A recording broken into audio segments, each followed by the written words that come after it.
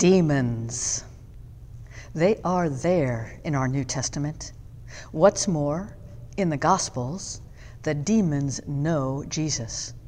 Jesus faces them down, silences them, and casts them out. What's more, Jesus challenges his followers to do the same. Demons. There is a whole field of study called demonology. It's complicated and Byzantine. The study of demonology can take a hapless person down treacherous and serpentine rabbit holes from which they might not find their way back again to the light of day.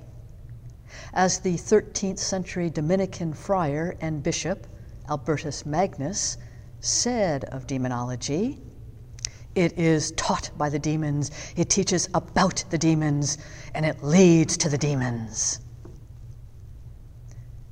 I have no intention of going there. You'll be glad to know I have no intention of taking you there. So let me cut to the chase. Demons in the New Testament represent evil.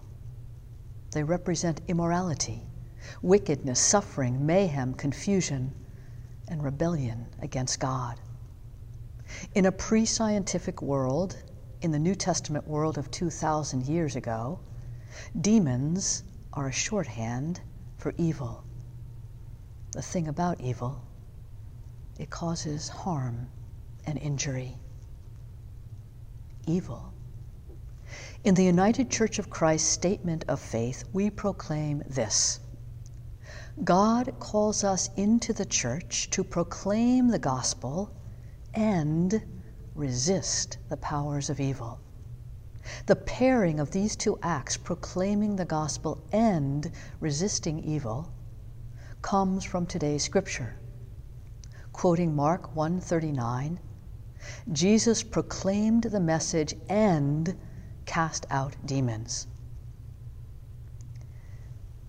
The United Church of Christ Statement of Faith was commissioned in 1957 and adopted by the UCC's General Synod in 1959, which is to say, it was drafted and adopted in the very midst of the Civil Rights Movement and in the wake of Nazism, a racist nationalist movement in Germany that had been aided and abetted and not much resisted by Christian churches, just as slavery and segregation had been aided and abetted and not much resisted by U.S. Christianity. One of the theologians engaged in the drafting of the UCC Statement of Faith reported that it was very much informed by the world in which the church was then ministering. Roger Shinn wrote, "Proclaiming the gospel and resisting evil are joined in the Statement of Faith because Jesus joined them. He sent his followers to proclaim the gospel and to cast out demons. The telling of the gospel inevitably means conflict with demonic forces." This theologian avers that the evil to which the UCC Statement of Faith refers absolutely includes, though is not limited to, the evils of racism, of white supremacy and white nationalism. Racism was on the minds and in the hearts of the authors of our Statement of Faith. When authoring such phrases in the UCC Statement of Faith as resist the powers of evil, as the cost and joy of Christian discipleship, Roger Shinn, then a Christian ethicist and dean of Union Theological Seminary in New York, today of blessed memory, Shinn was absolutely thinking of the courage of Dietrich Bonhoeffer, whose Christian resistance to Nazism cost him dearly, cost him his freedom, and then cost him his life. For his resistance to the evil of white nationalism, Bonhoeffer was imprisoned by the Nazi regime, and then in April of 1945, hanged. Today, on this day, the first Sunday in Black History Month, allow me to tell some true stories and to ask you to ask yourself, who is proclaiming Christ's message of love in this story? Who is responsible for the evil and the suffering in this story? Where are the demons in this story? The first story. The year is 1764. Nim, an enslaved man living in Litchfield, Connecticut, conducts his own singular protest, sitting where he is not welcome. Nim attends the Congregational Church in Litchfield, Connecticut. Repeatedly, he chooses to sit in a gallery pew reserved for white people, a pew reserved for whites not by any signage, but by custom, by practice, by convention. Disturbed by his breach of custom, distressed by this man of African descent who does not know his place, several white men complain to Nim's owner, Colonel Ebenezer Marsh. Nim's behaviors are described as very insolent and irregular and indecent conduct.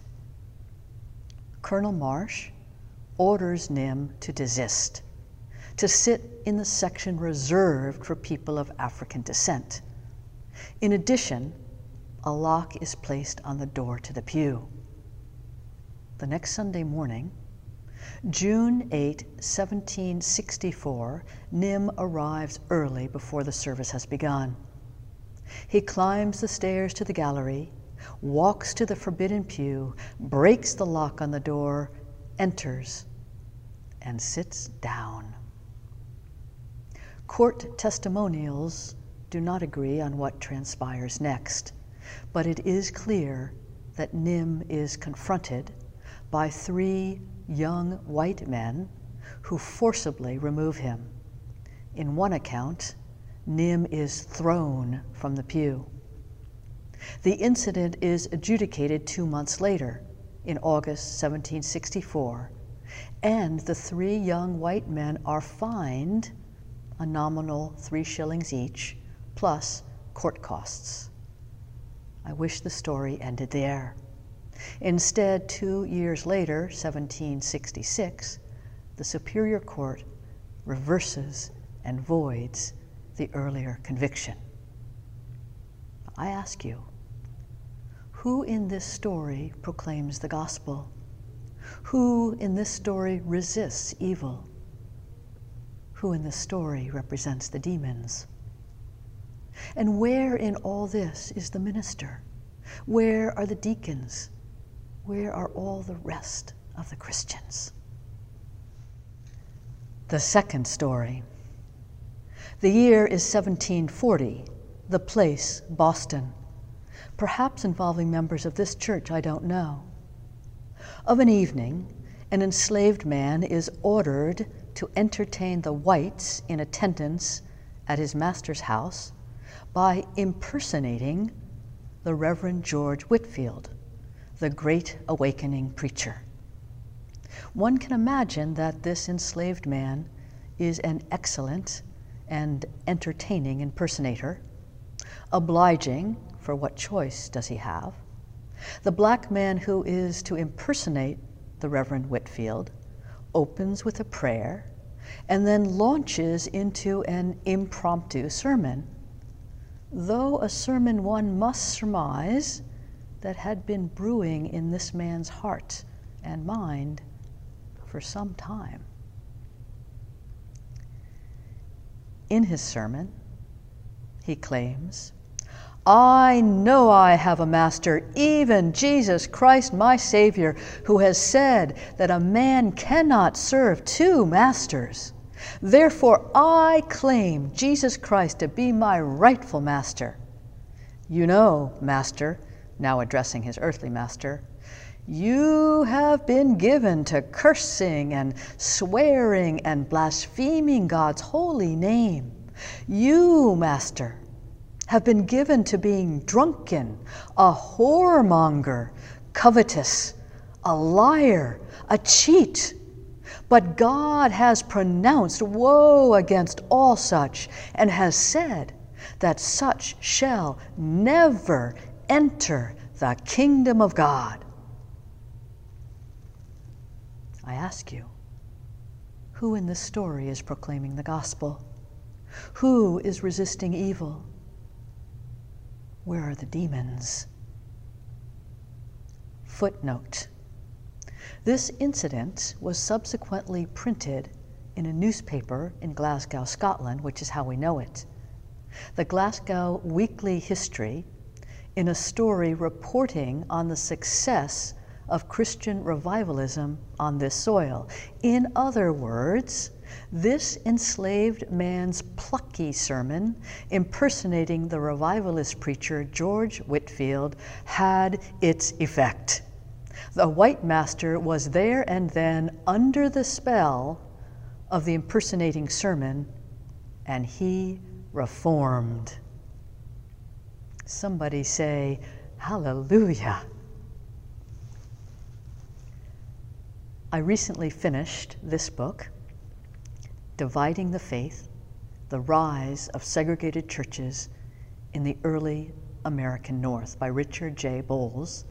Bolles is a professor of history at Oklahoma State University. In doing research for this book, Bolles spent a lot of time in Boston at the Congregational Library. I dare say he knows our church records a lot better than any of us.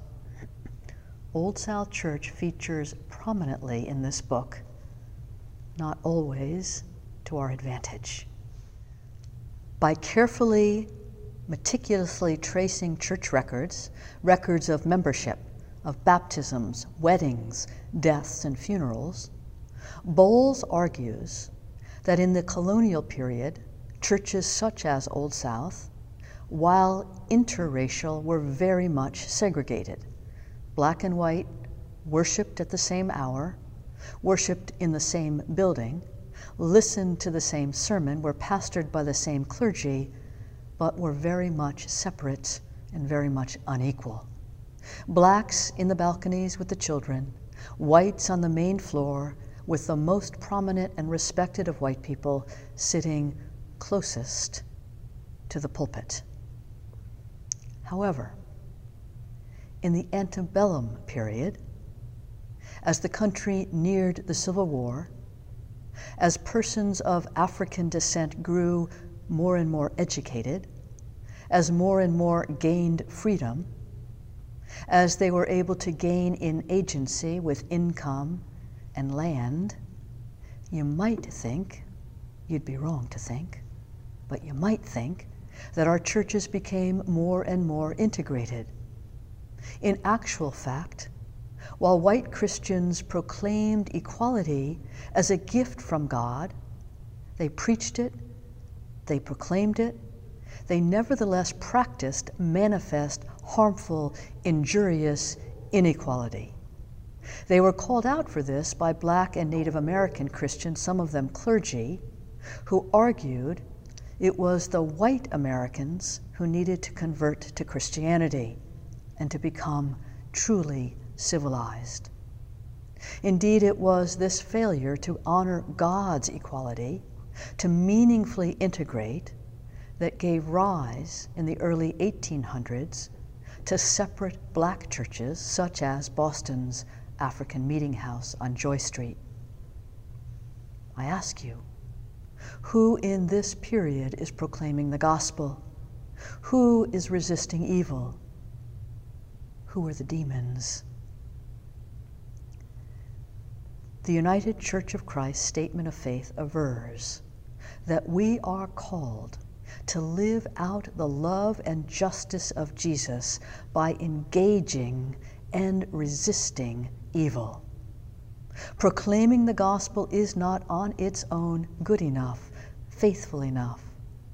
It must be paired with more perilous and meaningful work, the holy work of resisting evil. Let us begin.